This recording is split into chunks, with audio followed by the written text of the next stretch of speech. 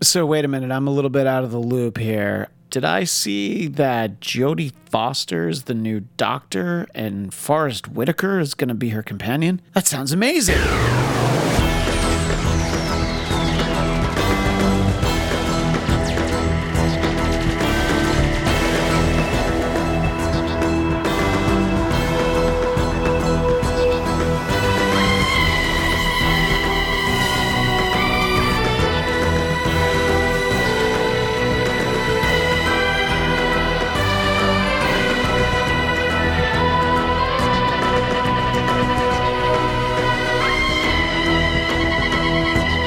Yes, indeed. Welcome to the Bladtcast. It is I, Christian Blatt, on Twitter and Instagram at ChristianDMZ.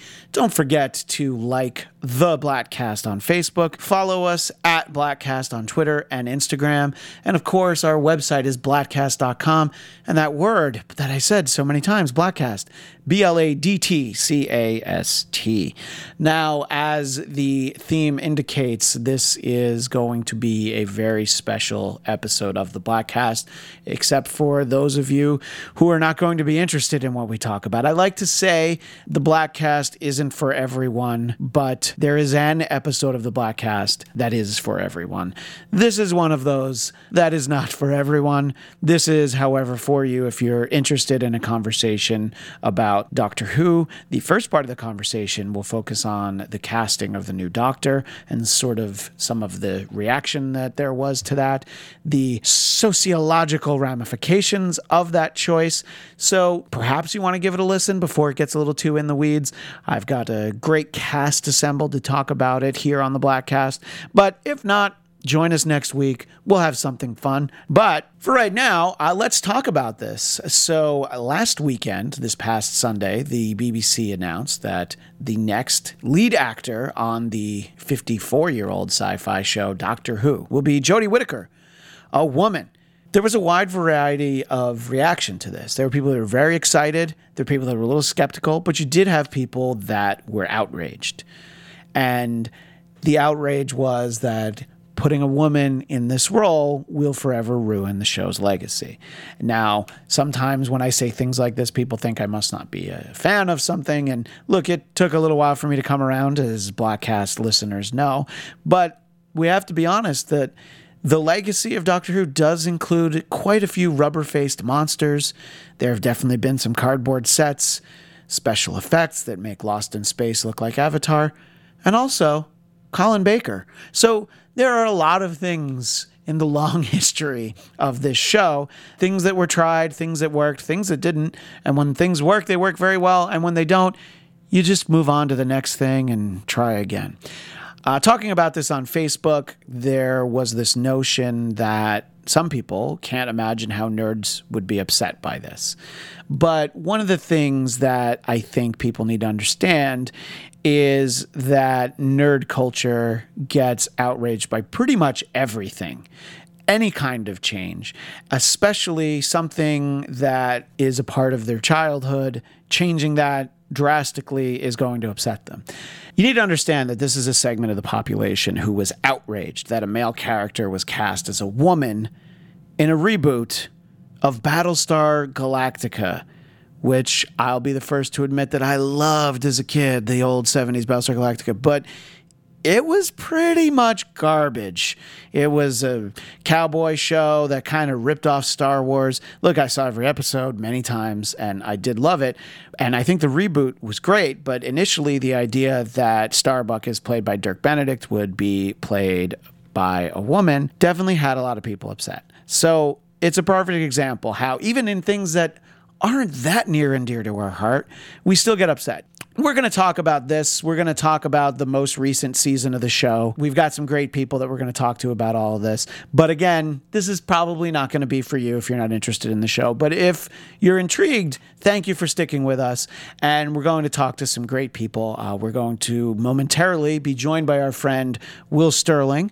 We're going to talk to my friend Zoe Fraade-Blanar, who, in addition to being a faculty member at New York University's Interactive Telecommunications Program and NYU Journalism, she's the co-founder and CCO of the crowdsourced toy company Squishable. She also has a great book called Superfandom: How Our Obsessions Are Changing What We Buy and Who We Are. We're also going to speak to past Bladtcast guest Shirley Hot, who is the owner and proprietor of the Pandorica, the Doctor Who themed restaurant in Beacon, New York. And we'll talk to our friend Rafe Guttman, also known in his civilian life as Mark Hunt. But we now bring into the conversation the one, the only, Will Starling, on Twitter at @WillStarling_, host of the Motivation Report. Just arrived in my TARDIS. You did, but we didn't hear the sound effect. Maybe I'll put the sound effect in beforehand. I can't do it with my mouth. I don't know that anyone can make that noise. Probably the dude from Police Academy. Oh, Michael Winslow? Yeah. Yeah, he probably could actually. Do it. All right, well, there you go. I'll see if I can get him on the show.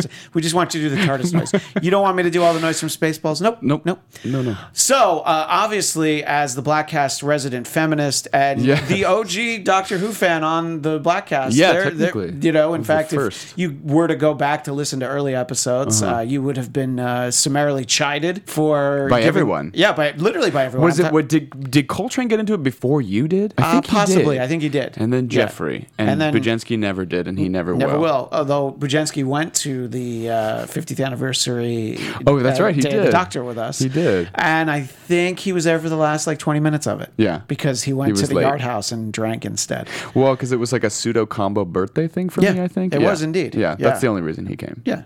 So, as the Bladtcast resident feminist, OG Doctor Who fan, I felt like this conversation could not happen without you here. So, thank you for giving us some of your time.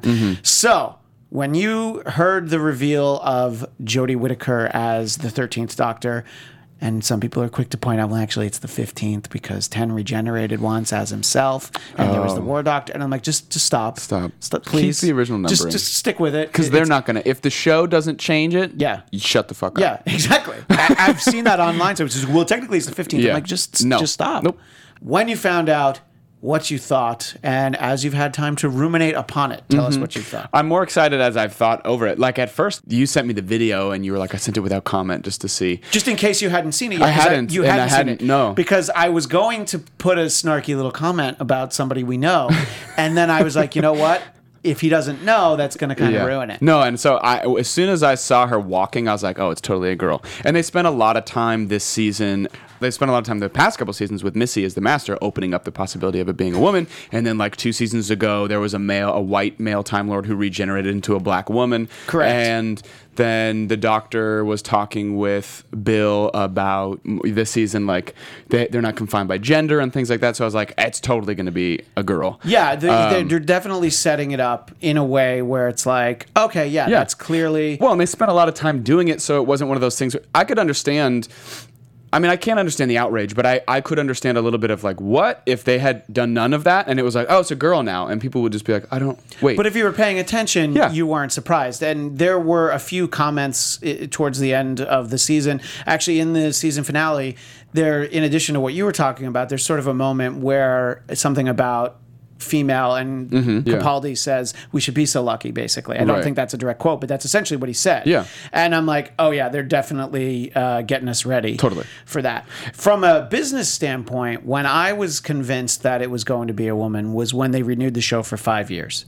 Because when did they do that? Just recently? Did that within the last few months. Wow, I didn't know it was 5 years. Because I think Chibnall didn't want to come over unless to he take over the show. 3 seasons. And if having the female Doctor doesn't work, you don't want to be the guy that ran the show into the ground because you did that. You know, you want to get some time to explore that character. And if it doesn't work, then you can go back to some white guy. You know, like the guy who played Dirk Gently on BBC America would be a perfect Doctor. He's a very very funny guy. I like that guy. Right. He'd be a very safe Doctor. Yes. Yeah. I think, but the thing is that Chris Chibnall, is that how you say his I name? think that's how you say it. Who ran Broadchurch, which is a fabulous show.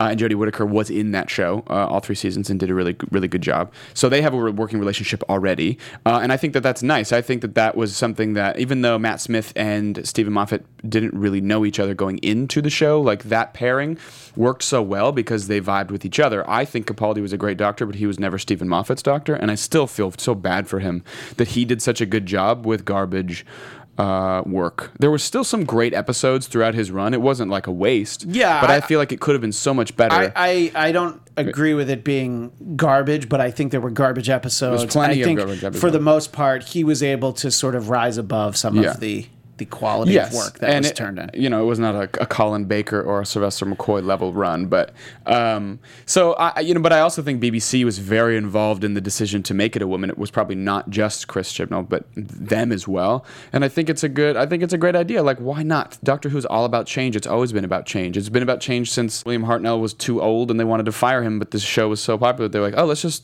make him change. Let's just put a weird guy with a Beatle haircut and a recorder. Let's just throw him in there. So why shouldn't it be a woman? I think so. And I remember Peter Davison was saying, like, he didn't agree with it. This is a couple of years ago when people wanted it to be a woman before it was Capaldi. And he said, I disagree. I just always thought he was a male Time Lord. And I think a lot of people thought that. But then recently they just decided to be like, no, it's not. And they changed it. Yeah. And they were like, no, you can regenerate into a woman. We didn't even reference the sort of more fun conversation, the back and forth about the Doctor and Missy not remembering when one was a boy or a girl in the past. You know, just sort of like really heightening the idea. It's like it's all very fluid. You know? I think that where Peter Davison comes from makes absolute sense. That totally. You would just think that, no, this one happens to be a male. Yeah, I get that. But I think that it's great. It's 2017. We're past all that stuff. And the Doctor, especially that final little speech in the season finale about doing what's right and even if it doesn't work and all those things, which is a really, really good moment.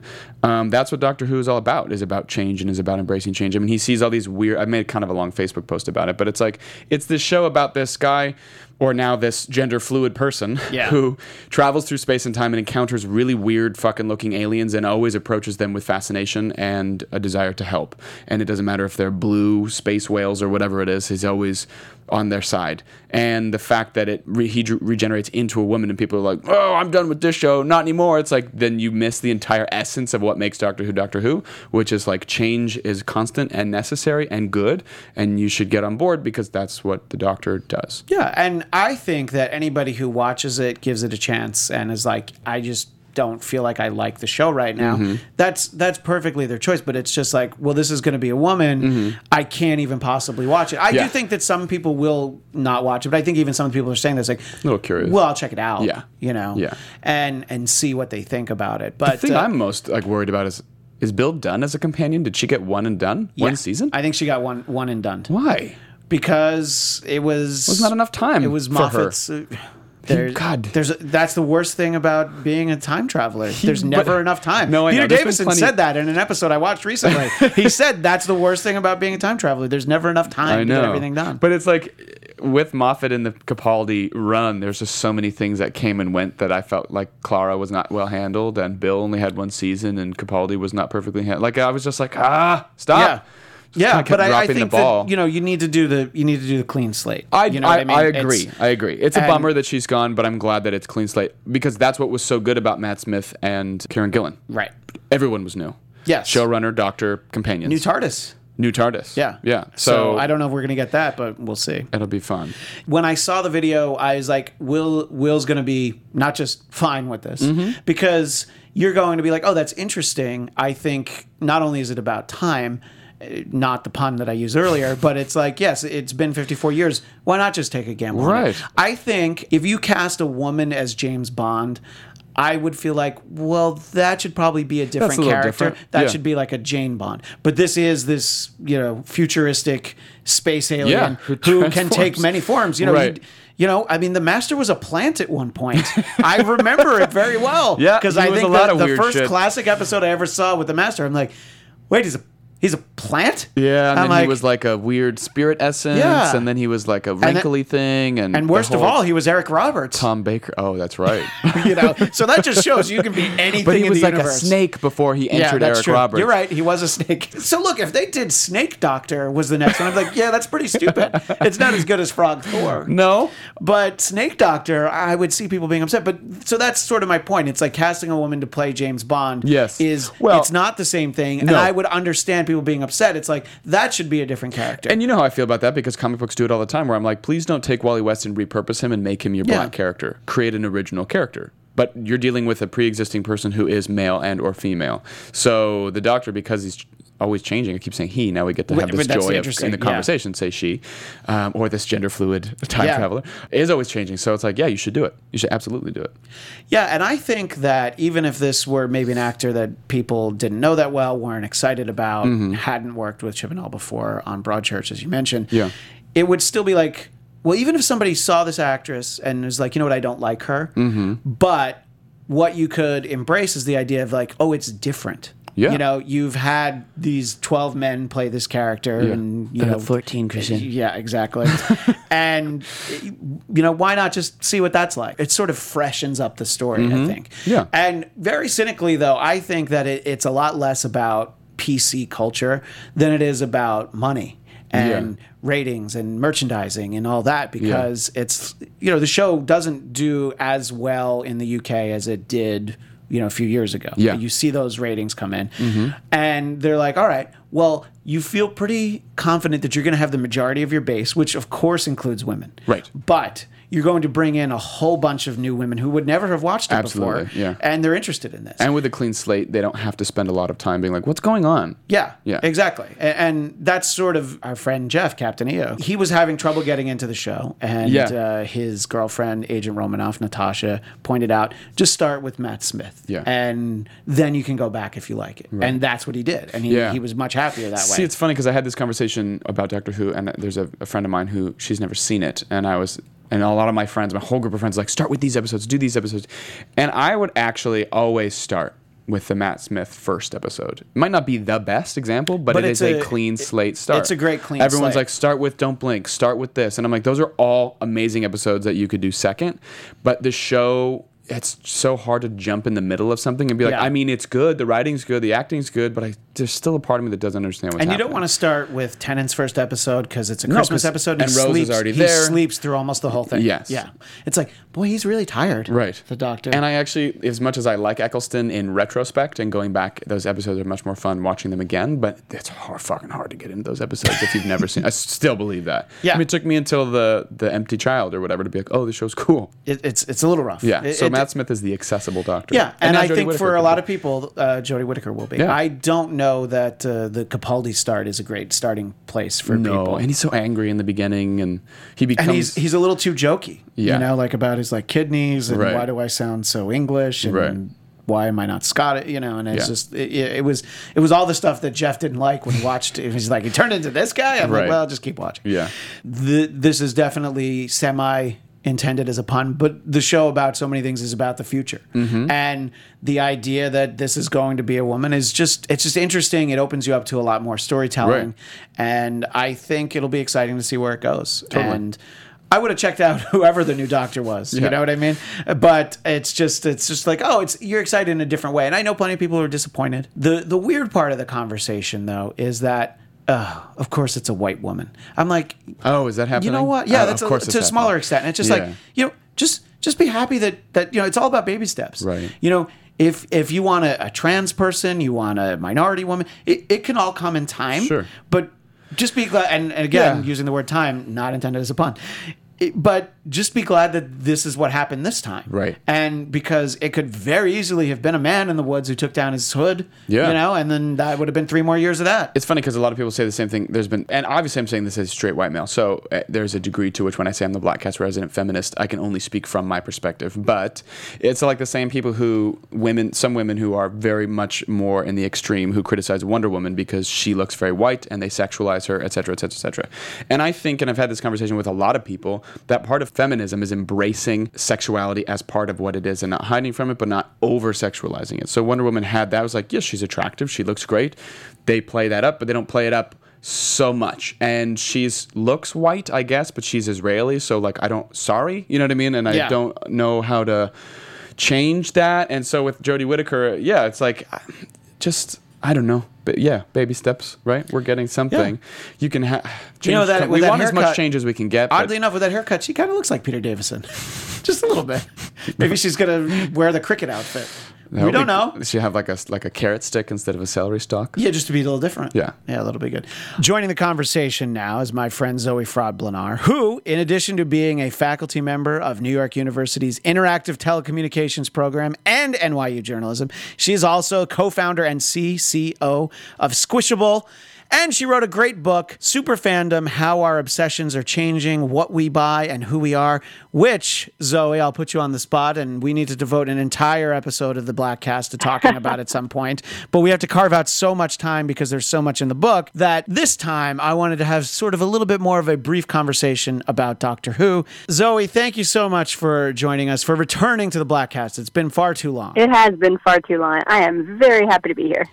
Also, I would assume you're happy to be talking about Doctor Who, which is one of the very many fandoms that you keep a close eye on, basically for work, but also in your private life as well, just for recreation, right? It's true. I mean, Doctor Who is kind of one of those universals. Everyone loves Doctor Who. Well, some people take a lot of convincing to actually sit down and watch it, myself being the person I'm talking about, and I was convinced I knew better than everyone who told me to watch it, but that was a few years ago now, and I'm in on it now. So I want to get your thoughts when you found out that the next Doctor would be played by a woman, Jodie Whittaker, what you thought when you heard and what you've thought about it as you've had a few days to kind of ruminate on this announcement. Well, I think my response is probably what most people's response was, which was, well, obviously. I think that a lot of people have been expecting it. In fact, I think a lot of people were surprised that last time that it ended up being Capaldi and it wasn't female.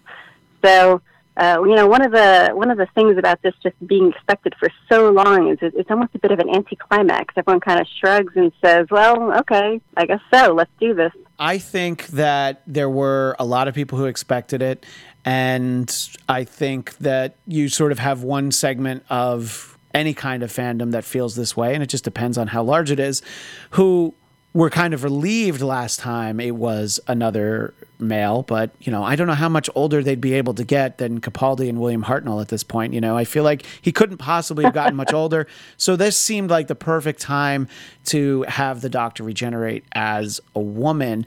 But if we can, let's talk a little bit about why you think, as somebody who spends so much time studying fandom and why people get so passionate, why the relatively small but still quite vocal segment of the population who was upset that it was a woman said that they're never going to watch the show again, they can't believe they would do this, all those things. Why do you think it comes down to that? I mean, sure, some people are sexist, but I think that it's a lot deeper than that. Well, first of all, I mean, it's a very small group of people. This is important to keep in mind. It's definitely less, and there's a bunch of news media that's jumped on, oh, look at these horrible, sexist, awful, bigot, Doctor Who fans.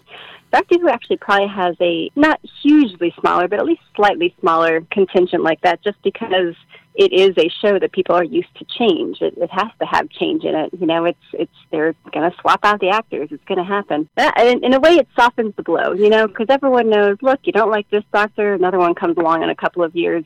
It has less of the same kind of impact, than it would if you were replacing Buffy the Vampire Slayer or something like that, something that might be permanent. In one sense, the population itself is kind of prepared for it. It's not as big of a group of people who are actually saying these awful things as maybe some of the news media has made it out to be. Yeah, no, I think it is a very small segment. What I do think is that it happens to be a fairly loud small segment, as with so many small segments of population tend to be. They do tend to be the loudest, don't they? So I think that that's why people latched onto it. But I started having this conversation on a friend's Facebook page because I had someone who couldn't imagine why anyone would feel that way. And I think that it really just comes down to some people don't like any kind of change. There are people that get very upset when the Doctor has changed into a different man. They're just like, well, I don't like him. I very infamously will get a Facebook reminder of a post that I had when Peter Capaldi was announced. I'm like, oh, I don't think I like that guy. He looks mean, you know? I don't know if I like the old guy. And I certifiably will say that I was definitely wrong, because I will say that he is definitely my favorite and I really liked him. The difference there being I was willing to still give it a try. I think that you have, again, that small segment who's like, well, this is different. I don't want to see this. Obviously, you get some recastings of actors. And I think if you cast a woman as James Bond, then that becomes, well, that's not James Bond anymore. That's Jane Bond or Janet Bond or Teresa Bond, if you don't want to try and be clever with the alliteration. And I can see what you're saying, though, that this is something where you expect this sort of change.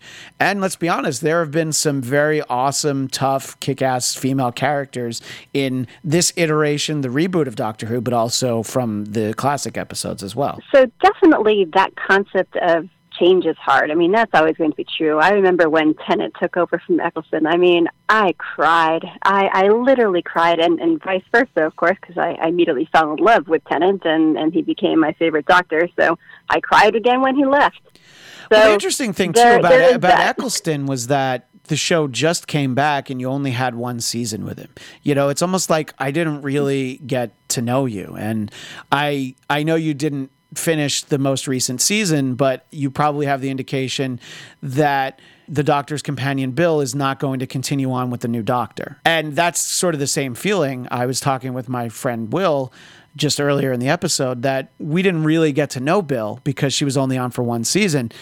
But that was just a companion. I mean, this was a Doctor that you really didn't get to know. It's like, he had such a cool leather jacket. Well, again, you know, change is really hard for a lot of people. And it's true that Doctor Who is better at this. It's also true that they did pave the way for the fact that this was going to be a female Doctor with the whole Missy sort of situation, the fact that they had the Master who then became Missy, so people were kind of prepared for the idea, oh, we're going to do this now. That also kind of helped soften the blow for people who it was going to be very jarring for. Yeah. But also there is just a set of people who anytime something is changed, they get very, very angry, because when people take a fan object like this and they bring it in and they make it part of their self-image and their self-identity, especially if it's part of their identity which is, you know, wrapped up in perhaps their sexuality or their concepts of growing up and adulthood, you can get a real feeling of betrayal if those concepts are changed. For example, if have a crush on the Doctor, all of a sudden it's a gender that you don't feel particularly attracted to. Now you feel betrayed, and vice versa. So if you're certainly used to thinking of the Doctor as a role model for a manly man who does action-y, crazy things, having to think of the Doctor as also someone who isn't exactly like you and perhaps has more feminine qualities occasionally, that could feel very threatening. And that's certainly, an easy way to understand, especially someone who has used it as a way to get through, say, puberty or early adulthood, these times when sexuality is very confusing and overwhelming, that it could feel almost like a betrayal to suddenly have to relate to this character in a different way, maybe a way that seems scary, that they're still not entirely certain of. Yeah, and I think on one hand you do have, and again, it's the small, overly vocal minority, but you have people that were upset because it's like, oh, this again, because the two most recent Star Wars movies had lead women in it.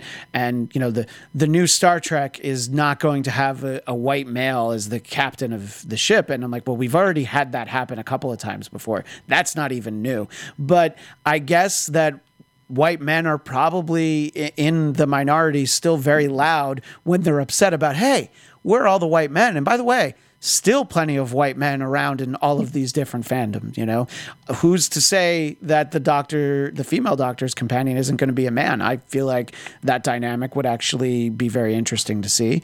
But plenty of manly men in both Star Wars universes.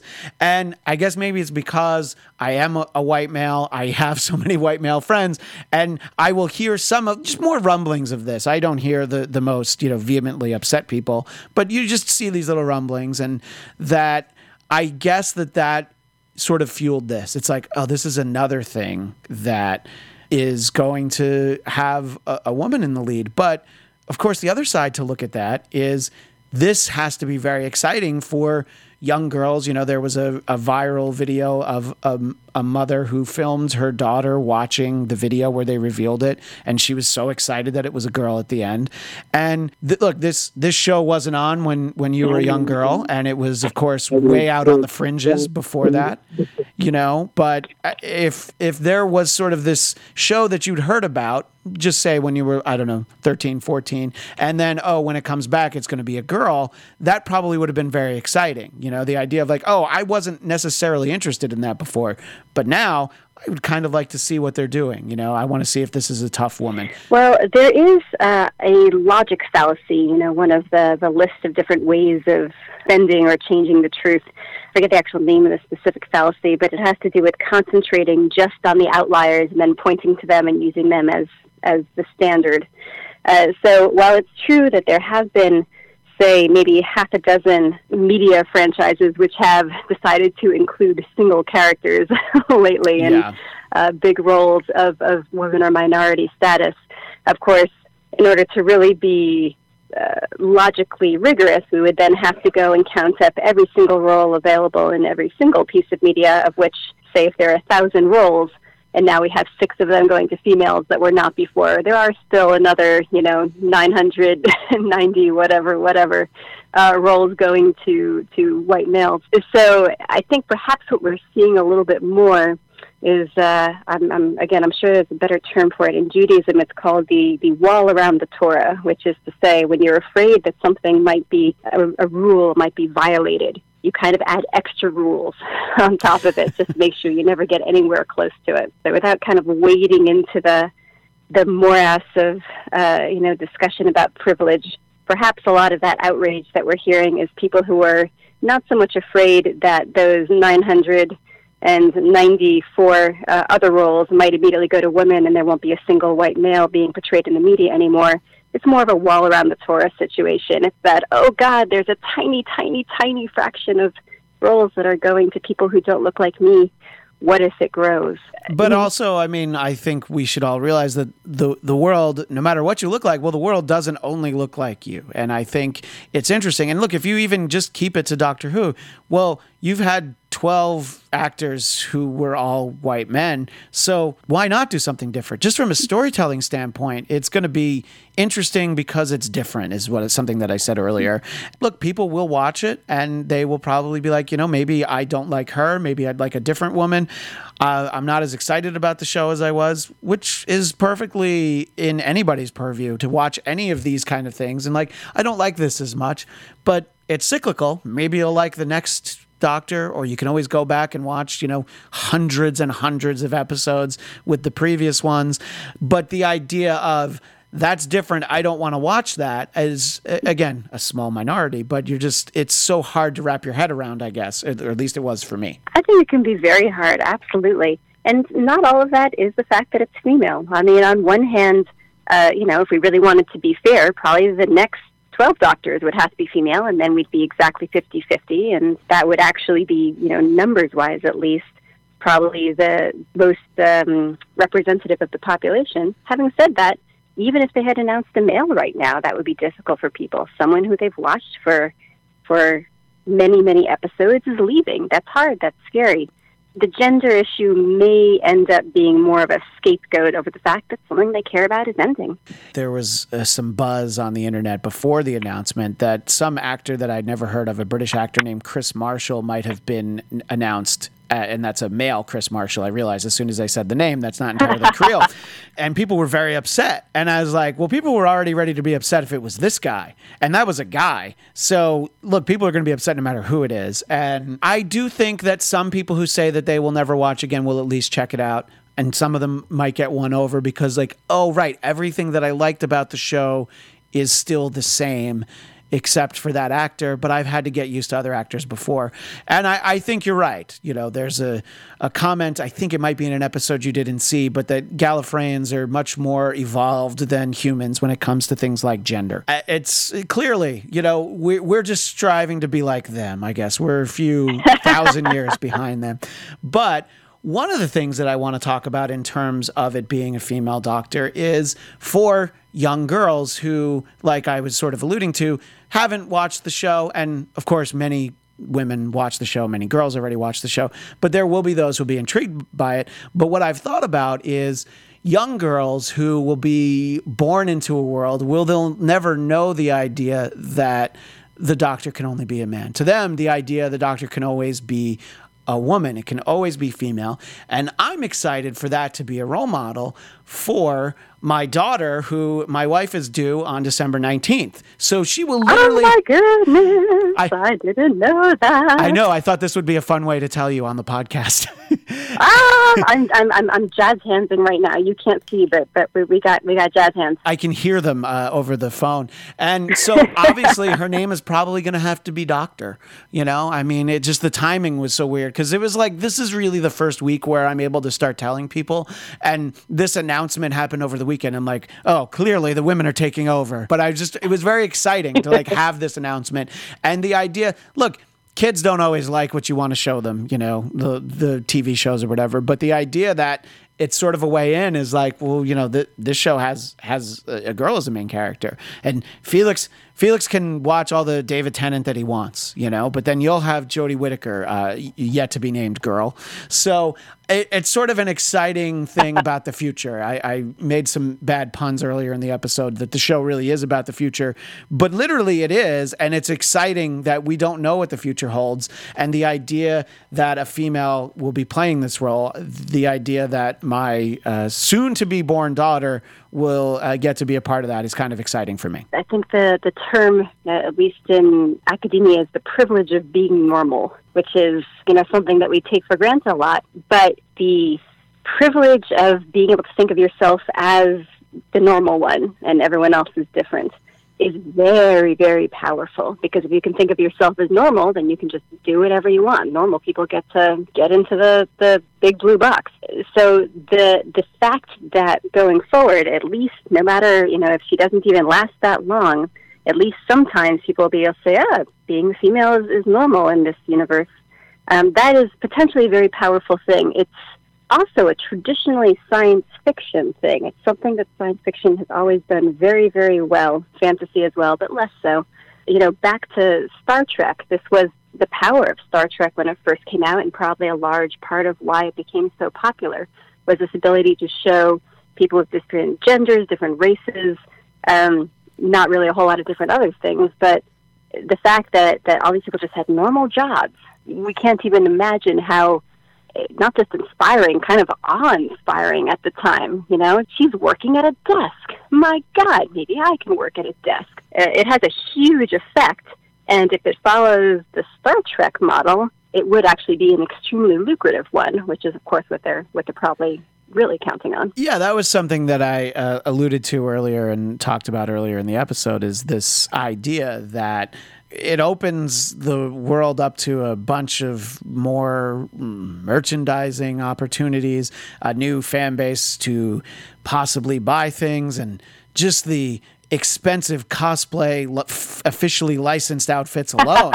Like that right there is a reason to do it. And, look, that's the very cynical part of me that's like, well, look, the money is definitely a big part of this, but it gets to be more inclusive. And of course, Star Trek really broke the mold on that, which is crazy to think about also 50 plus years ago, that these sort of things were happening at a time where it probably was very shocking to see not only a black woman, but also an alien and a Japanese man, and of course a Russian, all on the bridge of the Starship Enterprise.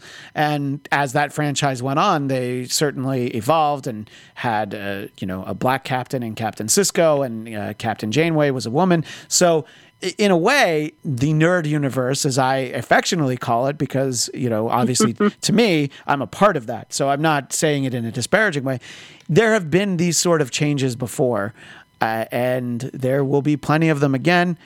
But I understand people get upset by these things. I just hope that they keep an open mind and don't let that initial reaction keep them from enjoying something that could be very good, could be amazing. And, if it isn't, then like you said, it won't last that long if it's not good. But if you tell good stories, everybody will be on board for it, I think. Yeah, I think if people really have something to be afraid of, it's not necessarily the new Doctor, who is, when you get down to it, just another actor. I mean, the world has millions of the damn things. The real thing they should be worried about is the fact that, Stephen Moffat's heading out, and we, in fact, will have an entire new guy at the helm. And it's interesting that the discussion about the Doctor has overshadowed the thing that will actually probably affect whether or not people enjoy the show going forward or not.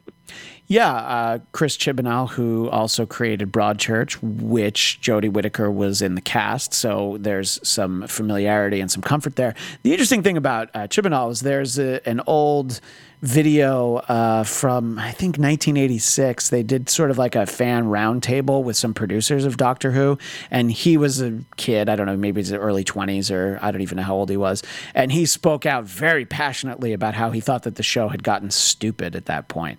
So this is a guy who's cared a lot about the show for a long time, and that's kind of what you want. You want people who are fans of the thing to make the thing.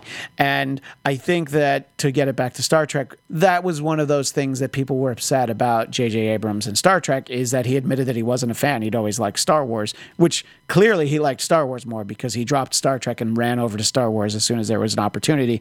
But the idea that this is someone who's that much of a fan and really understands the show and appreciates the show is something that I think shouldn't be lost on potential viewers. I think that comic book movies got so much better when, who would have thought that if you actually like the characters or have even read the comics, you don't even have to like the characters. As long as you know some of these stories and understand the characters, you're going to make a much better movie.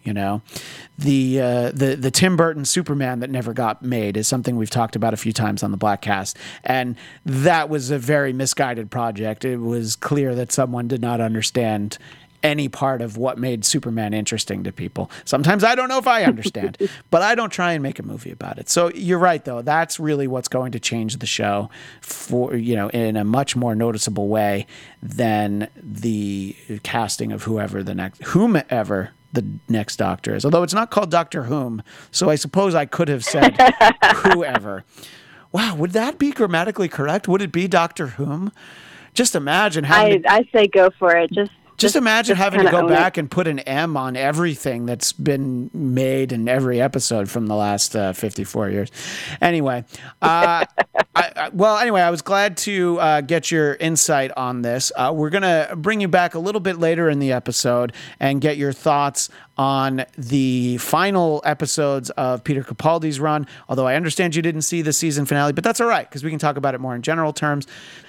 Joining the conversation now is a past Bladtcast guest, our friend Shirley Hot, who is the owner, proprietor, manager, everything behind the Pandorica, which is at 165 Main Street in Beacon, New York. You can find the website is thepandoricarestaurant.com, on Instagram at The Pandorica Restaurant, and Facebook, The Pandorica, and on Twitter at Pandorica Restaurant, but no vowels, so Pandorica RSTRNT. Shirley, thank you so much for taking some time out of your busy schedule to talk to us about Doctor Who here on the Bladtcast. I'm very happy to be with you again. So before we dive into the topics at hand, I want to say happy anniversary to the Pandorica. You just had your 3rd anniversary over there, right? We did, 7/7/17, because we opened nice. 7/7/14. Yeah, it's been a little while since I've made it back east, because I have a now 2-year-old son. So all of a sudden, that trip becomes a lot more difficult to make from Los Angeles. But any of the times I've been there, there'd always been a bunch of really nice people, obviously working there, but also attending. Just talk a little bit briefly about the response to the restaurant now that you're in your 3rd year. Some of the great stories about how far people have come just to make the trip to the Pandorica.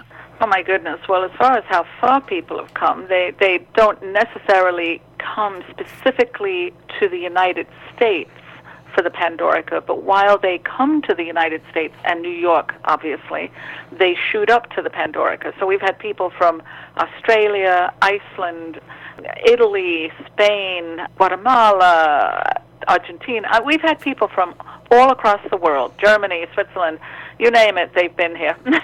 So just because they're vacationing in New York City and take the opportunity. We're only an hour away by train, so they take the opportunity of coming up and joining us here, which is awesome. Which is what I was going to mention. Yeah, I went to college in Poughkeepsie. I went to Marist College, so I was very familiar with that area. My mom lived there for a time, too, so I was very excited to find out that it happened. But I've had friends, I know people who've lived in New York City who have taken the train ride up. And, Beacon, it's a beautiful little town right on the Hudson River. It has the museum, the DIA, and there's lots of great restaurants and shops. And it seems like it's a great thing to include in a weekend trip that even somebody who lives in New York City that doesn't have a car, it's very easy to be able to get up there, which is nice because a lot of times when people hear something is, I'm using air quotes, upstate, they'll never actually get to see it because it's too hard to get to. We're not technically that far upstate. Yeah. They've opened up a few more hotels and B&Bs in the area to accommodate all the tourism that comes to Beacon. We are a gigantic tourist destination, regardless of me, which is wonderful. That's how Beacon was on the map to begin with, and now there's just, because of the Pandorica, just one more thing to see when you come up. So we have Airbnbs and regular B&Bs and a hotel 2 doors down from us that just opened. And tons and tons between the mountain and the river and all the boutiques and galleries and, like you said, the Dia Museum and us. It's definitely a weekend, plus first-class dining, in Beacon in general. Yeah, exactly. Oh, yeah. And it's a lot of fun for people who are fans of Doctor Who, or even even more casual fans. It's still a fun place to visit and meet up with friends. So I'm glad to hear that things are going well. And as I mentioned, the Pandorica Restaurant.com, at the Pandorica Restaurant on Instagram, the Pandorica on Facebook, and Pandorica Restaurant with no vowels, RSTRNT on Twitter. Glad to hear that, and I hope I'm able to make a trip back up there again before too long. But one of the things that I want to make sure to talk to you about is this announcement that the 13th Doctor would be played by a woman, and specifically by Jodie Whittaker, because I saw the Pandorica's Instagram page posted a reaction to it, and it was largely positive, but as reaction has been to kind of any sort of news, there were some people being negative about it. But on the whole, I would say people are very excited about this. Are you excited about the casting of Jodie Whittaker as the next Doctor? I am excited about the new season coming up, and I have to admit, basically, because they have cast a female in the role, Jodie Whittaker, I am checking out some of her stuff. I did see her in Broadchurch. There's a couple of things I'm checking out on Netflix that she's in.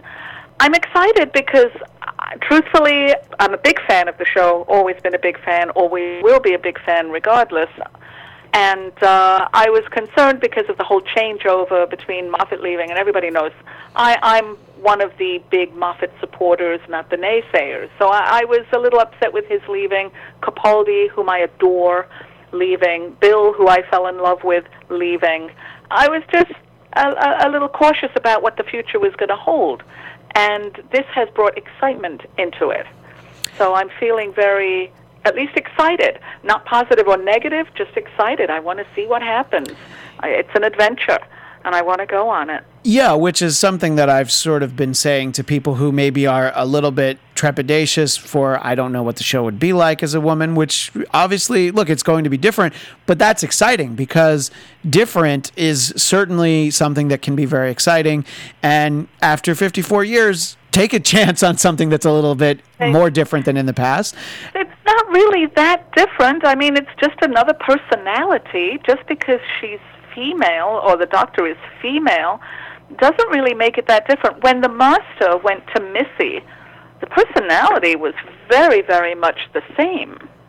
Do you not think? Yeah, no, I definitely think so. One of my favorite things about Missy was how determined she was to try and kill Clara because of how upsetting that would be to the Doctor. You know, when she was trapped in the Dalek armor. Yeah, and I thought that was great because that was a distinct personality. But you were like, well, that's very consistent with the way that the Master would behave, and I feel like you'll get the same thing with the Doctor. And, I do too. Yeah, on a personal level, there's something that I mentioned a few minutes ago on the podcast, but it's exciting for me because my wife is currently expecting our second child, and it's going to be a daughter. So my daughter's going to grow up in a world where the Doctor can always be female. And I just sort of like that from that different point of view than I would have had if this were a year ago. You know, I would have been empowering. Yeah, I would have been excited for all little girls, you know, women, all the way up through women, anyone of any gender. But it's just, there's like a personal thing that's like exciting. Like maybe my son would like one of, you know, maybe he'll like Matt Smith, or maybe he'll like Peter Davison. Maybe he'll go old school, you know? And, but the idea that my daughter would be able to see, well, I like that the Doctor can be a woman, and that just opens the door to so many other opportunities. And it's extra exciting. Relatable. Yeah, exactly. That's a great way to put it. As a leader rather than a companion follower. You know, it was interesting, though, because as I mentioned, your Instagram page was one of the first places that I was kind of engaging with people about it. And I don't think that the people who were opposed to it were saying anything crass or anything like that, but it is the same thing that you can see if you look around on Twitter. There are people who are like, I don't want to watch that.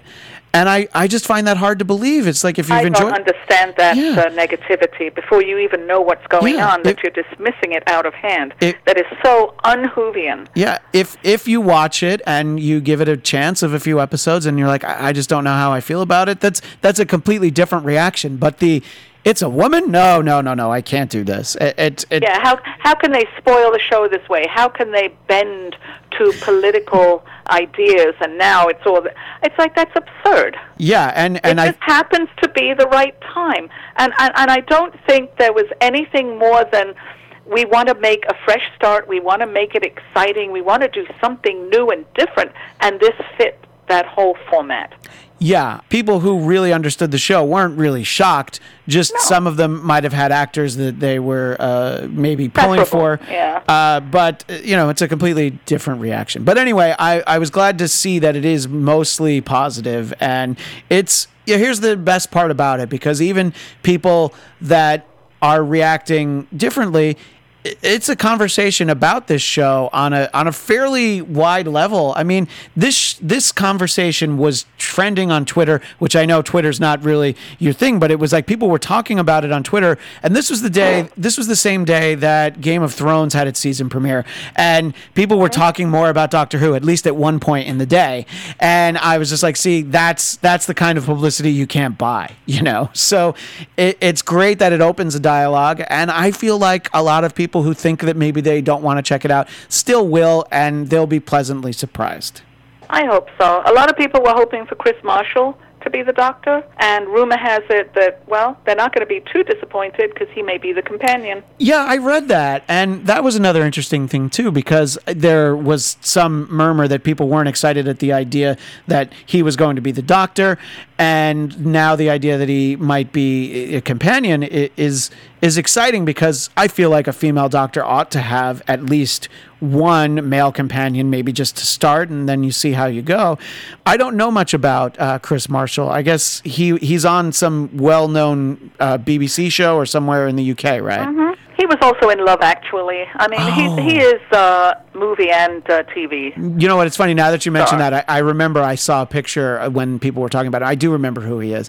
So I think that's more reasons to be excited, though. You know, yeah, I agree. Yeah, I think that I think that they're not going to steer Doctor Who wrong. This is something that's been on for so long, and they've had plenty of practice at writing and doing this. I don't think they're going to go in a direction that would be contrary to the theme of the show. It just blows me away how negative some people are.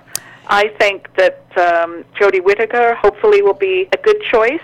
She's worked with Chibnall before in Broadchurch, so he knows how to write for her, which is another plus. And in addition to that, obviously, Chibnall is a huge fan of the show. Exactly. This is someone who's very determined to do right by the show, that's a fan of the show. Well, I mean, he was under Moffat's wing a little bit. I mean, he wrote 3 or 4 episodes for the new Who. He also did Torchwood, so he's been in the Whoniverse, actively doing stuff. So he's not going to steer it wrong. No, I think it's all the more reason to be excited. And we move the conversation along to our pal Rafe Guttman, Mark Hunt, on Twitter at Mark Coyne, Coyne Hunt, the host of Podcast of the Apes.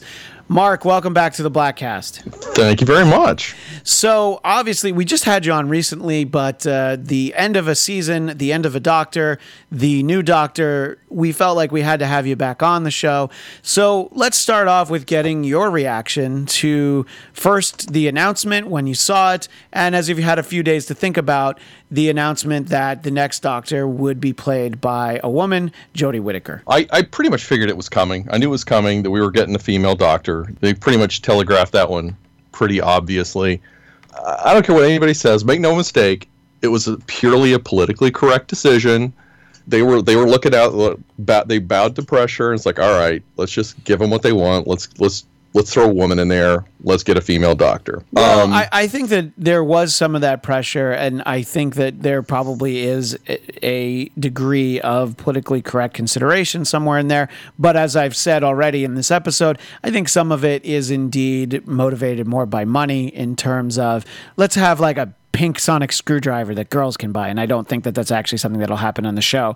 But I do think executives talk that way, and I think that added to the momentum. And it was something that people felt was a long time coming.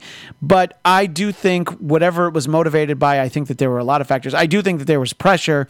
And as I said earlier with Agent Starling, when they announced that they renewed the show for 5 years, that told me that Chris Chibnall was like, hey, I don't want to be the guy who ran this show into the ground just because I had a female Doctor. So it's a little bit of a safety net that you'll get to tell some good stories with this Doctor. And if it doesn't work, you still also get the chance to go back to maybe the more traditional, at least a male Doctor, maybe not a white male Doctor, but they're willing to give him a little bit of a safety net in case it doesn't work out, which obviously there must have been some real concerns about. Oh, yeah, I agree. In fact, from what I've heard, he really wanted Peter Capaldi to kind of buffer him in a season to stay on one more year so he could have that transition, but Capaldi was pretty adamant. He's like, no, I'm ready to move on. So he was like, all right, well, let's go. We got to do it.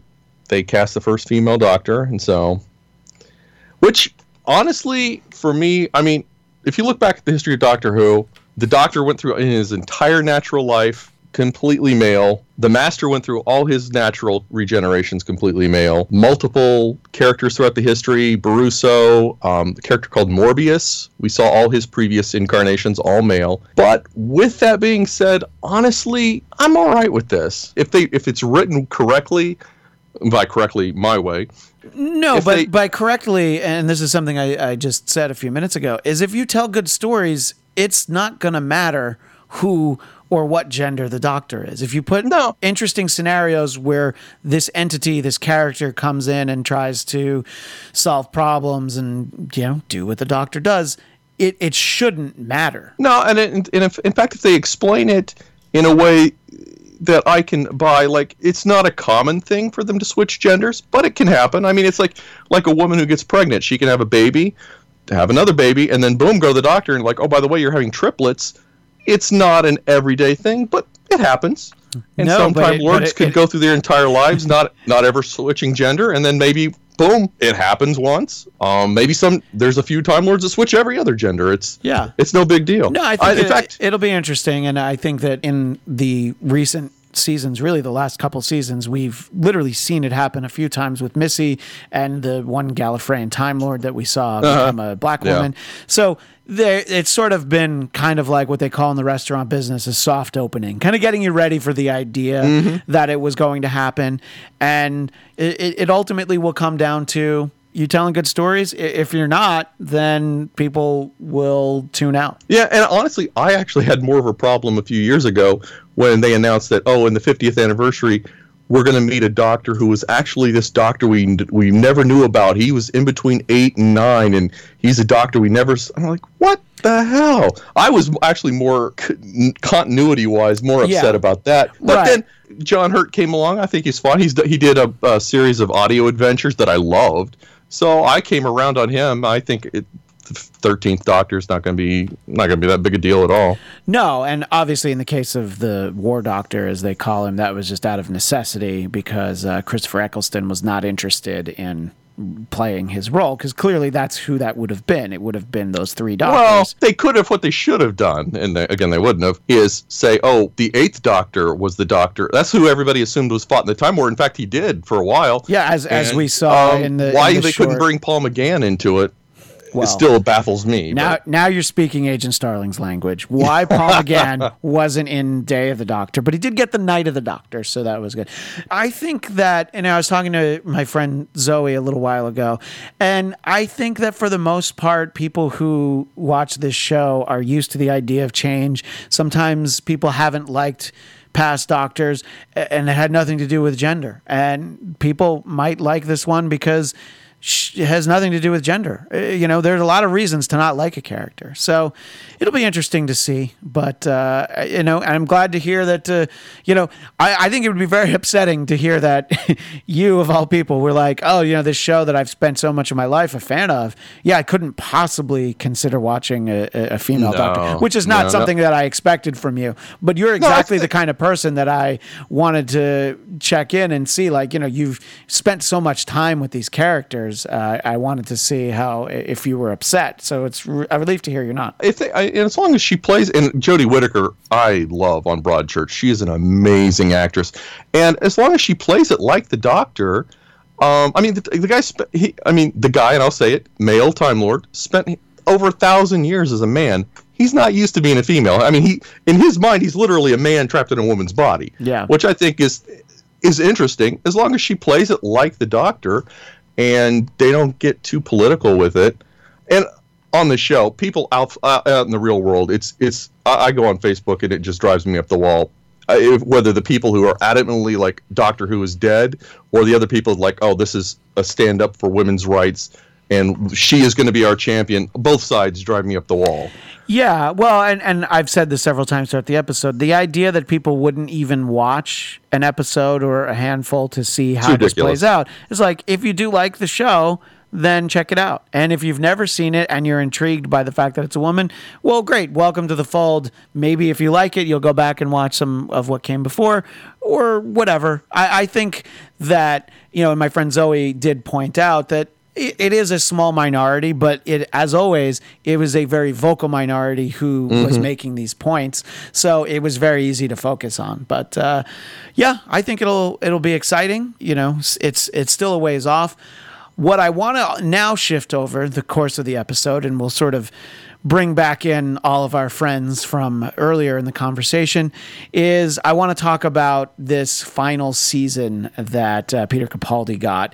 Just sort of you and I spoke after about the 3rd episode of this season, so we can talk more in general terms.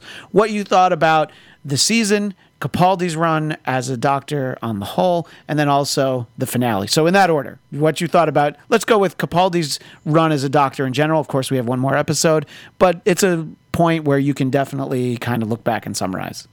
Yeah, I've loved Capaldi so much. I think he's been amazing. I think a few episodes, they were trying to find their footing with him, and they kind of wrote, especially that first season, depending on who wrote for him, it was kind of all over the place. He was kind of the mainstay, doing the best he can. This most recent season, I think, has been his best. He is. It's a shame we don't really get to see him do another season, because I think really this year he owned it. He really came into his own, and also the idea that we only got to see him with Nardole and Bill for a season. I would have liked to have seen more of that. I was having fun. God, I loved Bill. I loved Nardole. I thought we had way too much Clara. And then when we finally get a couple of companions, I was like, oh, these guys are great. This could really define the 12th Doctor era. They're gone. Yeah, the rug got pulled out from under us. And I think there were some very good stories this season. A couple fell a little flat. On the whole, I was happy with it. Were you happy with this season on the whole? Oh, on the whole, yeah. I mean, the emoji episode was probably one of my least favorite. Yeah, that 3-parter, I think, could have been a little shorter. That one episode, Knock Knock, where they're at the house, and David Suchet is the sort of the landlord of the house with the college kids. I thought was amazing. I loved that episode. Oh, that's funny. And, I felt that was one I could have done without, but it was good. I just was why is that story in his last season? But you know what? Now that you mention it, it's interesting to think about it in terms of sometimes that's what happens to the Doctor. Sometimes things are a little bit more average and literally out of the woodwork. What I loved the banter between the Doctor and the college kids as he tried. That had me in absolute stitches, because it's like me hanging out with my son and his friends. He's trying to be hip and just falling flat. There were some great Bill's moments. Kind of like, okay, he tries to say laters, and I think he says, "I'm down." I think he said that. He said something something like that, and it was very funny. Yeah, I liked him being so out of touch with Bill and her friends. That was actually very funny. And those are pure Capaldi moments, like that kind of banter. I think where he shines, and he's just so good. Well, let's move it along to the season finale and give us your thoughts on the two-parter. I mean, two before that, the Ice Warrior one. I thought was fantastic. I loved that episode. It was kind of that steampunk on Mars with the Ice Warriors. I thought it was a fantastic episode. That was a very big highlight for me. But so then the second to last episode was World Enough and Time, and then the finale, The Doctor Falls. And then those two, when we brought back the Mondasian Cybermen, that actually, I mean, it really dovetailed into the first Doctor story, The 10th Planet, where he regenerates. I thought was just amazing. I thought it was a great episode. I love the concept of the ship, the long ship that's on the brink of the black hole, and there's different time zones. And the show got dark. I mean, they went, and the whole time I'm like, there's no way they're going to hit some sort of reset button, and it never happened. And they didn't. I thought it was really just a dark story, but a really well-told one. The tragedy of the Doctor actually going almost as quickly as he can, and it's just because of the time difference at the two ends of the ship. You know, he ends up missing by a few hours, as we find out in the finale, and Bill gets turned into a Cyberman. What did you think about the way they resolved that? And obviously, we're getting pretty deep into spoilers here. The way that was resolved. I wondered if it would be undone and she would go back to being Bill. I wondered if she would have to live life as a Cyberman. I wondered if she would die. And they sort of went with what I felt was an interesting callback, but a bit of a cop-out to the first episode this season. Yeah, I kind of felt the same way. I was glad they didn't hit the reset button, which I thought they were going to do. They were just going to reverse it and she'd be fine. But knowing that this was probably going to be your last episode, I was really like, are they really going to go through with this cyber conversion thing? And they did. I mean, that was it. She died, and they kind of, at the last minute, they kind of gave her the happy ending, and I was fine with it. I thought it was a bit contrived, but I thought it was pretty good. And I liked Nardal's little, his exit as well. Yeah, I thought that, and that was a great example of how Nardal had really kind of gotten into his own at that point.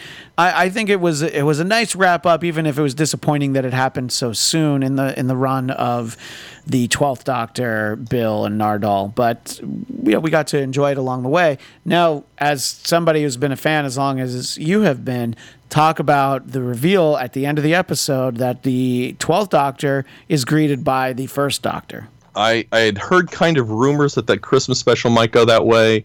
Throughout the whole episode, they kept quoting a line from the 5 Doctors of the Doctor. I think he says it once, and then at the end, the 12th Doctor, or the first Doctor, says it about, "I'm the Doctor, the original," you might say, and which is echoed a couple times in that episode. And I thought it was, this will be the third actor to play the first Doctor, but bringing him over from that documentary where the actor David Bradley played William Hartnell himself, I thought it was a pretty good move. I liked it. I'll be curious to see, because I'm assuming this Christmas special, the Doctor's fighting the regeneration. I think he just doesn't want to regenerate anymore. I think he's ready to just go. And I think it's going to be the first Doctor's job to kind of be a It's a Wonderful Life moment, and to let him know the universe needs the Doctor. Yeah, I think that if it's anything like It's a Wonderful Life, it's going to be amazing, It's funny that you mentioned in the 12th episode of this 10th season, there's also a quote from Missy where she says to the Master, "I loved every minute of being you," which it was pointed out by something I read, but I had seen this. There was sort of, I don't even know, I don't think it's canon, but there's this moment where David Tennant meets an older Peter Davison who's supposed to be whisked out of one of his episodes, even though he's, let's be honest, older and fatter. There's no other way to put it. And, it's canon. It's canon. Yeah, in my mind, and so it's interesting because David Tennant does say that to him. Yep. He says to Peter Davison, "I loved every minute of being you." And I thought that was a nice touch too. I think that there were some great echoes of things that had come past on the show. And look, it's very exciting, this idea of watching Capaldi hang out with the First Doctor. And I like the Christmas episodes to be fun, and they aren't always. But yeah. I think that this one will at least be fun for a while, and then probably it'll have to get a little bit dark towards the end, because it will indeed be the end. Yeah, well, it'll be a Christmas special where we'll have 3 Doctors. I know we'll have 1, 12, and 13. Well, let's put it this way: at least 3 Doctors. You never know. That's true. Maybe Paul McGann finally gets his moment in the sun. Oh, no. Yeah. Well, never happen. Anyway, Rafe, I really appreciate you taking some time. I felt like as the person who we've probably talked with Doctor Who the most, next Agent Starling, I guess, on the podcast, we would have been remiss without getting your thoughts on the 13th Doctor in this season, and I look forward to talking to you about the Christmas special as well. Oh, no doubt, no doubt. Sounds good. We bring the conversation back to Shirley Hot, who is the owner and proprietor of the Pandorica, 165 Main Street in Beacon, New York, at the Pandorica Restaurant on Instagram, Pandorica Restaurant, no vowels, RSTRNT on Twitter, and the Pandorica Restaurant on Facebook. Shirley, what did you think of this season, Peter Capaldi's last season as the Doctor? I thought it was wonderful. I really did. I thought that his partnership with Bill was amazing. I thought that the whole storyline with Missy turning good was wonderful. Everybody played their role so well. And it was very moving and sad. It definitely gets very sad. And I'm of the frame of mind that I really enjoyed Nardole. I thought he was very funny. I think we could have done a little bit more with him, but I thought... Well, he's coming back. Oh, is he really? Oh, yeah, he's going to be in the new season. He's the only one that's going to be in the new season. I had not heard that, so that's really interesting. I welcome that, by the way. I like the idea that there could be some carryover from the final Capaldi season, because I felt like we could have certainly gotten some more Nardole. I love the dynamic of the 3 of them, the episodes where the 3 of them all ended up somewhere, and even, tragically, the second to last episode, the penultimate episode of the season, where before Bill gets shot, and we're obviously going through all the spoilers as we talk about all of this, the beginning part of that episode was still very funny, with Missy trying to be the Doctor and, referring to Nardole as... Taking over Nardole's job on the computer. Yeah, exactly. The episode World Enough and Time we're talking about. And, so I really liked seeing... I would have loved to have seen more of this permutation of the 3 of them, but that's all right. Something tells me, there'll be novels and comic books and maybe even audio adventures, so they'll find a way to tell more of these stories. But as you sort of alluded to, getting to know Bill fairly well during the season and getting attached to her, it really made the ending of episode 11 that much more heartbreaking. The idea that because of the time difference at the 2 ends of the ship, the Doctor was moving as fast as he could, and he still missed by a few hours Bill being turned into a Mondasian Cyberman. And that last line at the end of the episode when she says, "I waited for you," it's just like, I just could not believe, it's just like, I gotta wait a whole week to see where this goes. Coming out of her eye. Yeah. which turns out to be important in the final episode. But it was such an emotional moment, and it's just like, I couldn't even imagine what it was going to take to top that and how they were going to wind it all up. There was something in that episode, though, that I posted about on Facebook, and I actually think this was Instagram. I posted about this on Instagram, and it was the exchange that Bill had with the Master, not realizing he was the Master, about the tea and how bad the tea was. And oh, yeah, that was so funny. A good positive mental attitude will help with the horror to come. And she asks, what horror? And he says, mainly the tea. And unfortunately, you're right. That's not fitting to include on the menu at a tea restaurant. But it did make me think of the Pandorica when I heard it. I'm like, they have to be able to utilize that in some way, the idea of the tea. Yeah, it's going to be difficult because, I am blending my own teas now. Oh, excellent. It would be difficult to come up with the Master's tea because it wouldn't be any obviously good. Being able to go with the wordplay of teapot, a Bill Potts teapot, certainly should be something that you're able to serve in the near future. I'm hoping. I'm trying to come up with lots of ideas. So much going on. Everything. I appreciate the input. You've been giving me a lot of great ideas, and I really appreciate that. I just try to help you. Run with them or don't. But and so I thought that the finale was very well done, and I was glad that they didn't go for. It would have really undone the emotion of what happened to Bill if the Doctor was able to undo her being turned into a Cyberman. Well, he didn't.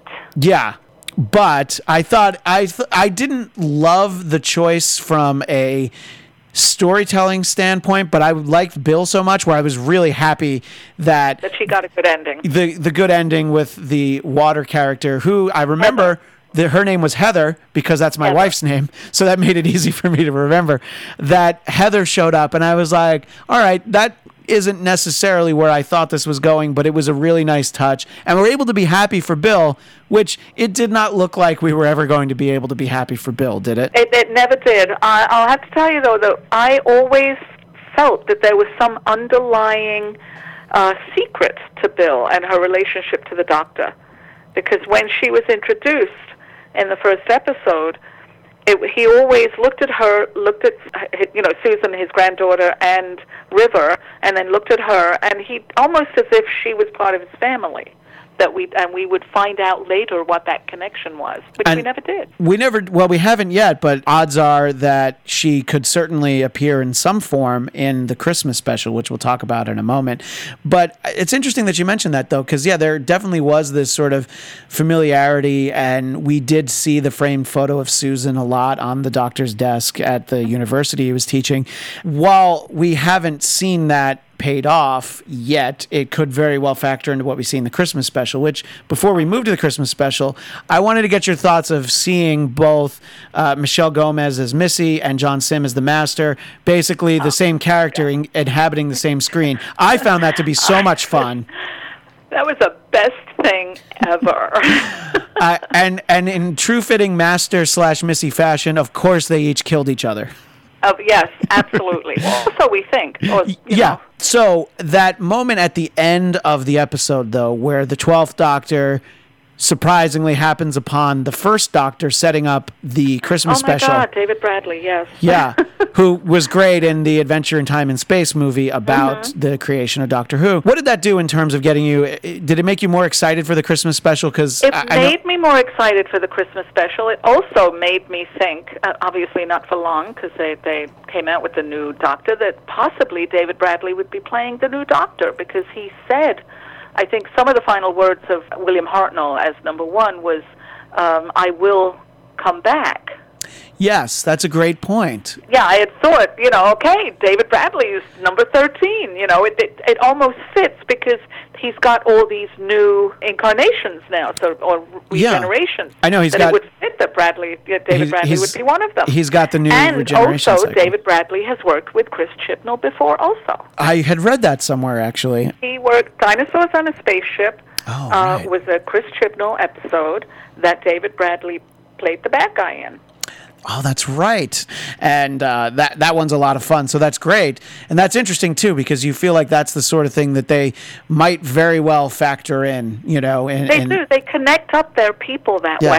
Yeah, the fact that we had seen Capaldi before in Pompeii, you know, I like that there was a callback to that. You know, it's funny because what you're referencing in terms of the idea of seeing the first Doctor again reminds me of in The Day of the Doctor, we saw obviously a much older Tom Baker that made this sort of reference to revisiting some familiar faces, which could obviously be the reference to Capaldi's face from Pompeii, but also sort of the promise of getting to see some more Doctors. So the episode for the Christmas special is called The Doctors, and while I was speaking with someone before, they said that they were excited that there would be 3 Doctors in there, you know, 1, 12, and 13, and I was like, who's to say it stops at 3 Doctors? There could be even more Doctors in that episode. So, well, Moffat said it would be shocking, and the fans would love it. Yeah, and but you would hope that would be the goal of every episode, anyway. That's that's very true. And I remember while they were filming that episode, he said that it was a fanboy's dream, which is probably a reference to actually being able to be on the set with 12 and 1 at the same time. So yeah, it was all very exciting. It all feels rushed, like there's so much happening, but I think that makes it all that much more exciting. Yeah, well, it rushed maybe, but it got 5 months to go. Yeah, that's true. I know. Now that you put it that way. And the fact that my wife's due date for our aforementioned daughter is a week before Christmas, I'm not trying to rush it because there's a lot of planning that needs to happen before our little girl moves into the house. So I expect, though, she'll probably be asleep somewhere on me where I'm trying to squeeze in time to watch this late Christmas night. But probably. It'll be fun, though. It'll be her first initiation to Doctor Who. Right, exactly. She'll get it like in the first week, whereas, you know, my son will be a bit older at that point. Well, anyway, Shirley, thank you so much for taking time. I know things are always very busy over there at the Pandorica. I really appreciate you taking some time to talk to us again here on the Bladtcast. And the Pandorica is 165 Main Street, Beacon, New York, and thepandoricarestaurant.com. The Pandorica Restaurant on Instagram, Pandorica Restaurant, no vowels, on Twitter, and The Pandorica on Facebook. It's good that you have them all covered because not everybody has all of them, and it's good to have a good presence on all of them. But I always see that you're always posting fun things on the Instagram, you know, events, trivia nights, and painting nights. So it seems like there's always something fun happening over there. Always trying to bring something new and different. And have fun, and hope to continue that for a long time. I thank you, Christian, for getting me on the show to give my views on what's happened. It's always fun and exciting. It's always fun to have an excuse to chat with you. If I'm not able to do it there in person, we might as well do it on the podcast. But like I said, I hope to make it back there soon. Thanks again, Shirley. You're welcome. Thank you. Back with us is Zoe Fraade-Blanar, who, among her many credits, is a great book called Superfandom, How Our Obsessions Are Changing What We Buy and Who We Are. Zoe, we talked earlier about the new Doctor, but let's take a quick look back at the outgoing 12th Doctor. Again, you didn't see the way that the series wound up, but the whole time we knew it was Peter Capaldi's last season. How do you feel about his tenure as a Doctor and how some of these stories shaped up to be kind of a send-off for him? I feel mixed. You know, he was never my favorite Doctor. I'm willing to be completely upfront about it. Some of the multiple episode story arcs, you know, the things which in the past have really stood out as, wow, they really did some great storytelling there. For him, they never quite came together, and I'm not sure if that's because the writing wasn't there or just because he wasn't strong enough to pull it together or, you know, just the moon was in the wrong alignment or what. I think he did totally fine job. I don't think he let anyone down, and certainly he kept it afloat, which is what's really important, and this is a commercial undertaking when all's said and done. But, you know, when you think of an episode like Pyramids at the End of the World, you know, or even some of the early ones here, like Spin Ice, you know, their historical stuff is usually so strong. it can't hold a candle to maybe some of the stuff, even from a couple seasons ago. Yeah, when I was talking to my friend Will earlier, I highlighted the 3-part about the monks, and I actually thought the first 2 parts were actually really well done, and I was very excited how it paid off, and then it just kind of fizzled at the end, and that kind of turned the tide of the season for me, because I was like very excited. I'm like, wow, this is really building. Again, no spoilers. I was mostly satisfied by the ending of the finale, so I felt like, all right, it was good. My aforementioned friend Will, who's a part of the Bladtcast, he felt like Peter Capaldi was a great doctor who never really got very many good stories with which to inhabit. So that to him is very disappointing. I think I liked more episodes than he did, and possibly more than you did, but you definitely got some, especially this season, where you're like, I kind of feel like this was a waste. This guy got to do 12 more episodes this season. You just wanted it to be bigger. But then when they made it bigger, or me personally, I was a little bit let down by how it played out. Maybe it's not fair to blame Capaldi for this one. I think maybe, especially in this final season, what he really suffered from was a lack of good villains. The Doctor exists in opposition to evil and awfulness and interesting ways of dying in horribly interesting ways. And there just really wasn't a whole lot of that going on. You pointed out a couple of them, but even, the big bad of the season, which was the monks, what was their deal? They kind of wanted to be there, and that was sort of it. And who's ever really been scared by a monk before? But also, your big bad of the season was Missy, and you kept her locked up for pretty much half the season. You only saw the reveal at the end to the penultimate episode, which is the fact that we have her and the previous master as played by John Sim. So you at least built towards that, but at the same time, you're like, man, you could have had some other people along the way, some bigger, badder villains or something, but we deal with what we're dealt, I guess, at the card game that is entertainment. All you can do is fan fiction your way out of a bad scenario and try and rewrite something. Having not seen the finale, do you know anything about the Christmas special? Have you had that ruined for you at all, or is it all up in the air for you still? I purposely have not. The Christmas specials tend to be a little hit or miss. Sometimes they're just absolutely fantastic, and you're sort of clapping, cheering, and bouncing up and down on the couch, and sometimes they're kind of like, what? Yeah. What happened here? Obviously, it's a great time to introduce new characters. Usually it's companions, but it has at least on one occasion been a new Doctor. So also just because it has such great ratings, that's a good time to either start new things or give themselves a boost in this commercial world that we're living in. I don't know. I'm trepidatious. Is that a word? It is indeed a word. It's a good word. It's an appropriate word to use right here. Yeah, full of trepidation. Yeah. But I'm cautiously hopeful, especially because, the people they have coming on will be great.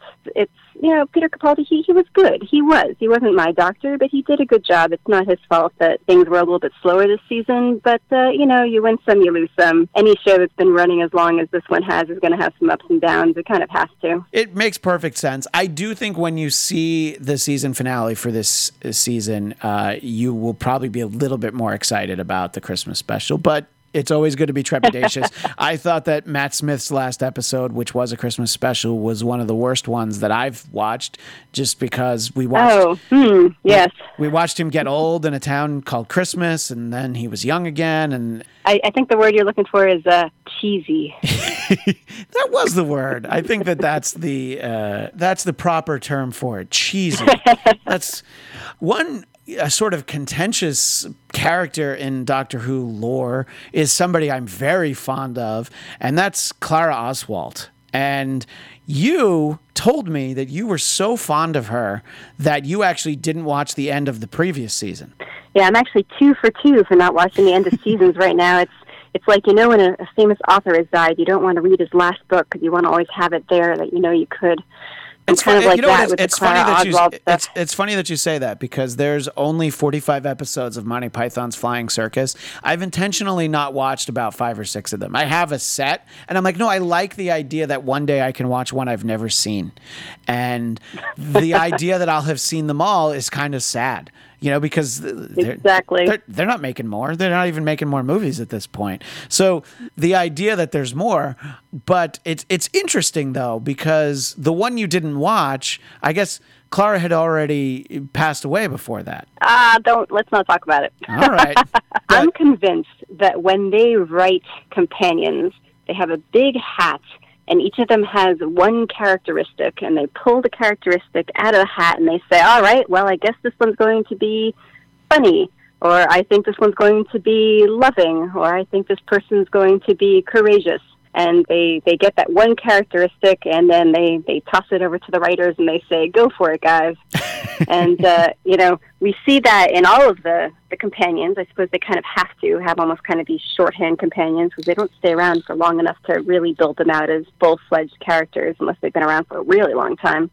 But for Clara, I feel like the word that they picked out of the hat was smart, and it's been a long time since there was a smart companion, someone who really understood what was going on, and she didn't take any guff from anyone, and she didn't mind ordering around the doctor, and not just because she kind of could pull on his heartstrings, because she actually knew what she was talking about. It's been a long time since there was a, what's the word I'm looking for? She knew what she was doing, and that's Yes. it's nice to see. Well, I think that's one of those things that people didn't like about her. They felt like she was too bossy to the doctor, and she should have been more deferential. And I was like, the B word, bossy.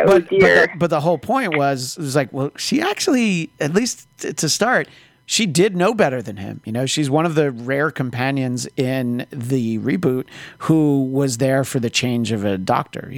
Rose was really the last one. It's interesting. So she's like, I actually know better. And there's that moment in Capaldi's first episode where we see the 11th Doctor actually calls Clara to be like, you got to give him a chance. It's going to be tough for him.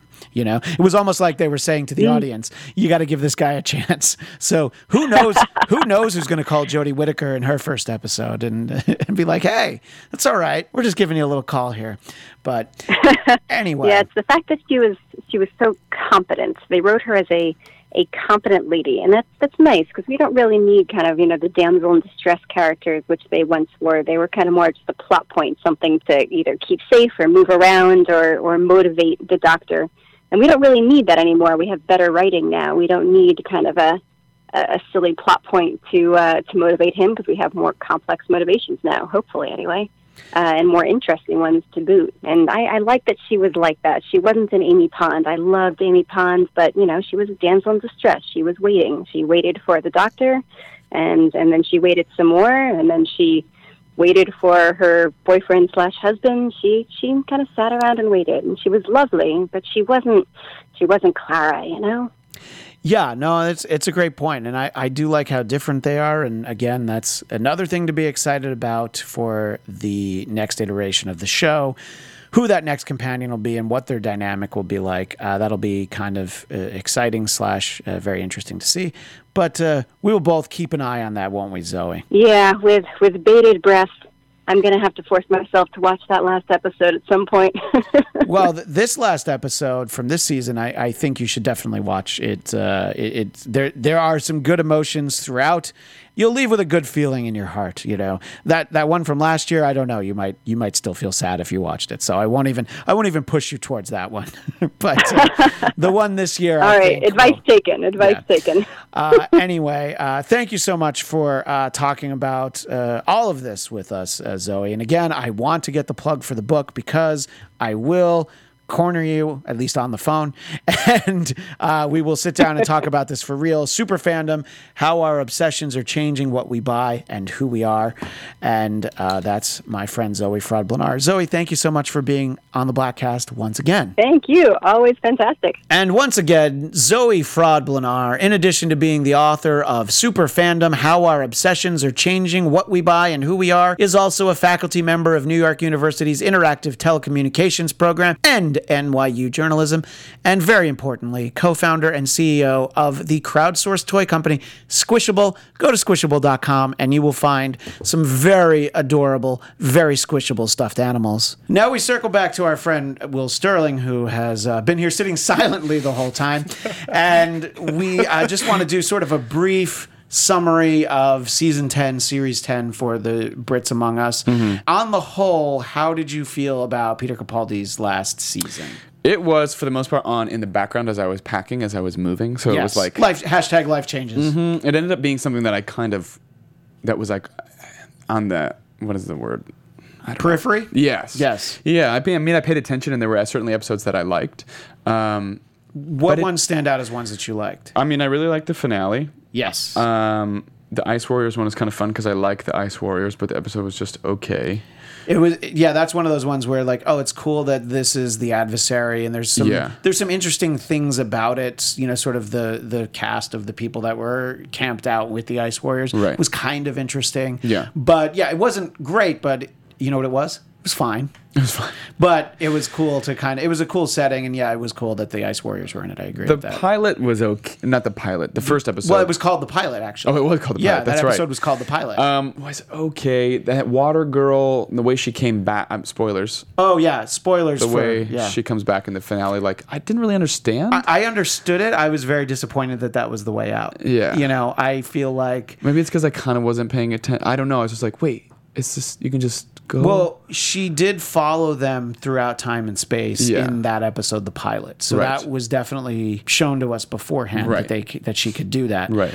So, which I guess was fine, although I didn't feel that it was fine at the time. Yeah. So the idea that she just sort of shows up at that point, I don't know. I thought that the idea of either Bill dying or Bill having to go through life as a Mondasian Cyberman was a much better storytelling and much more tragic. Yeah. And to the same extent that I feel like the way that Clara died last season, and then they kind of grabbed her in that second before she died and still had another adventure with her. The idea that Bill maybe wasn't going to die or have to live life like this it's a little bit of a disappointment, because it's like it's tragedy, and it's like there's that moment, the moment at the end of the penultimate episode, the second to last episode, where you realize that that's what happened. The episode called World Enough in Time, which I was sort of searching for in my head when we were talking earlier. It was okay. Yeah, but just that moment where and she says, I waited for you. And you're like, oh, man. Yeah. It's just like, that's rough. That was, I spent a whole week of being so upset for Bill while I was waiting for the new episode. Right. You just watched them back to back. I did, yeah. Yeah, so you didn't have that week. No. So but I like they use the Mondasian Cybermen, which is kind of fun because it's when they do little throwback things to that. That apparently was something for Capaldi, that he had asked for them. Really? And the old school Cybermen design? Moffat was always like, but they look so stupid with the stocking on their head. Yeah. But they came up with a great way to use them and then to sort of update it. It didn't need to be, was it 3 parts? That one was 2 parts. The 3-parter was the monks. And I thought... I did not like that story. I thought the first 2 parts of that were building to this great climax. Dude, it went on so long. But I thought the first 2 parts were so good. Yeah. And then the 3rd part, I was just like, well... So easy to get out of. Yeah, it was like 2 parts slap and 1 part dash. It was very slapdash. And the whole season for me had been building up until that point. Yeah. And then when I got that, I was like, it let some of the air out of the balloon. Well, and it's I was very disappointed. Season, it's like, let him just have some fun. Like, you could have a 2-part episode, but why is this 3 parts? Yeah. And when you get to the end of the 3rd part, you're like, we could have done this all in 2. At least we could do it in 1. Like, it didn't need to be as... I don't know why he thought that the monks deserved as much time as they did, but they were like not interesting. No, they were not cool bad guys. Interested. Yeah, and I guess it served the purpose of reinforcing how tough Bill is in terms of her character. I guess. And I thought Nardole was wasted, kind of not utilized to his full potential. In that story or in the season? Yeah, I thought he had some very funny moments, especially in the 2-part finale, I think, was when we saw kind of him at his best. Right. But yeah, this is another one of those things where it's unfortunate that these 3 came together at the end of this weird Stephen Moffat's run. Yeah. Where it's like, you could have definitely had some more fun with the 2 of them. Right. Obviously the 3 of them, but the Doctor and these Bill. 2. Yeah. And Bill and Nardole, you know, and I liked that Nardole was always like, trying to keep him to his task and all that. Right. What did you think about the 2 masters? I like that. It was kind of cool. I like, you see 2 doctors together all the time, and you rarely see 2 masters together. So I thought that was a lot of fun. John Sim, I think, was really popular when they used him as the master, and I thought Missy was cool, and I like that push and pull with Capaldi and Missy in that. And it's not, some people are like, oh, what are they going to bone? It's like, there is that interesting chemistry, and because now we know that Time Lords are sort of gender fluid, it can work. But there was also, the biggest pull was like that the Master doesn't want to be this terrible person anymore. Right. And John Sim is like the ultimate, of like hating the Doctor, at least in terms of the new Doctor Who. He's not ready to sort of reconcile with that. But she, I found found that she killed herself. Very interesting that we didn't see either of them die, by the way. Either of them actually, lying there lifeless. We saw them in the process of dying, and we don't really know. And we also don't know, and they addressed in the interview, does it go from John Sim to Missy? We don't actually know. There could be someone else in between.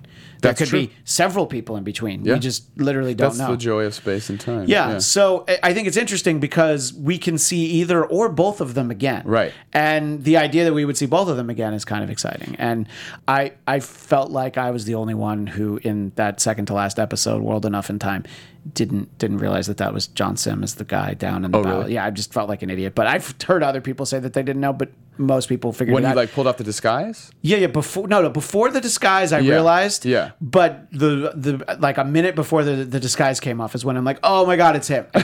I just didn't know. I guess I was just like, this is such a weird character. I had read that John Sim was coming back to the show. So I knew he was coming back. I just didn't know he was that guy. Oh, I think maybe halfway through I was like, oh, yeah, he's probably that guy. Yeah. Well, because obviously in Classic Who, it's always about like, oh, but I'm not this person. I'm not some like magical genie or whatever. They were 30 minutes, so they always had cliffhangers. Yeah. Yeah. Yeah, exactly. The cliffhangers where it's like, oh my God, someone's been shot. And then they recap and it's like, oh yeah, somebody else was shot. Yeah. It was androids that were shot. Spoiler alert. But, as a whole, it was... Was it fine or was it sub-fine? Was it a little bit less than fine on the whole? No, it was fine. There were some moments that I thought were really good. And I thought, again, Capaldi did a really nice job, and he had some good moments throughout. A lot of people hated that Christmas special with the superhero. I thought that was kind of cute. Was fun. We've talked about that before. I thought that was fun. But... So let's look ahead to the future. Yes. Not all the way to 13th Doctor. Right. To Christmas time. How about that reveal at the end where he's in the snow? So excited. Did you have any idea that he was going to run into the first Doctor? I had spoiled it for myself on accident. Oh. Okay. Well, so I saw like a headline or a posting and I was like, fuck. I knew that they had cast that actor. His name's David Bradley, right? They had cast him to play the first Doctor for the Christmas special. And then as it got a little bit closer, I kind of heard, I'm like, okay, so I guess he's going to show up at the end of the finale. And I mean, yes, before he hears the voice, I'm like, oh my God, this is it. There's only like 1 minute left in the episode. Yeah. But still, even having it spoiled, how cool was it for him to see? Oh, it's awesome. Because did you see An Adventure in Space and Time? Yes, I thought that was actually a lot of fun. That's a lot of fun, and he did a great job. Yeah. And I don't see why we shouldn't just recast the actors who've passed away if you want to use the characters. It's fun. That's the joy of it. Also, Paul McGann is still alive, BBC. Fucking use him. Was there a part of you that hoped that Capaldi regenerated into Paul McGann? Yeah. Yes. You're just like, there was always a chance. Yeah. God, I just want to see him come back for one episode, like a special. You know what I mean? Like, give him an hour. It could be a Christmas. Yeah. But yeah, no, I think it's great. David Bradley did such a good job as William Hartnell in the little biopic that I think it's going to be a lot of fun. It's cool. The first Doctor was already played by a different actor. It's already happened. There's 3 Doctors. Yeah. So, that's... Which is fine, but it's exciting, and I like the idea.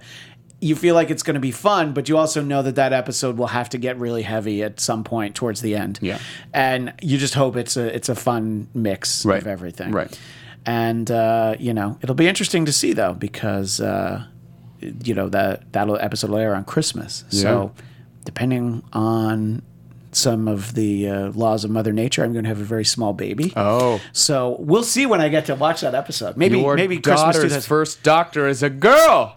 It's a point that I made earlier in this very episode that the only thing that she'll ever know is a world where the Doctor can be a lady. Yeah. A woman. What a great world to grow up in. I guess, especially as a girl. Yeah. But look, we get it. People get upset about these sort of things. Just be open to it. Yeah. Watch it. See where it goes. It's fiction. If you don't like it, don't watch it. Shut up. Whatever happens, people are not happy. People hated this, you know? Right. And you know what happened when they made an all-female Ghostbusters?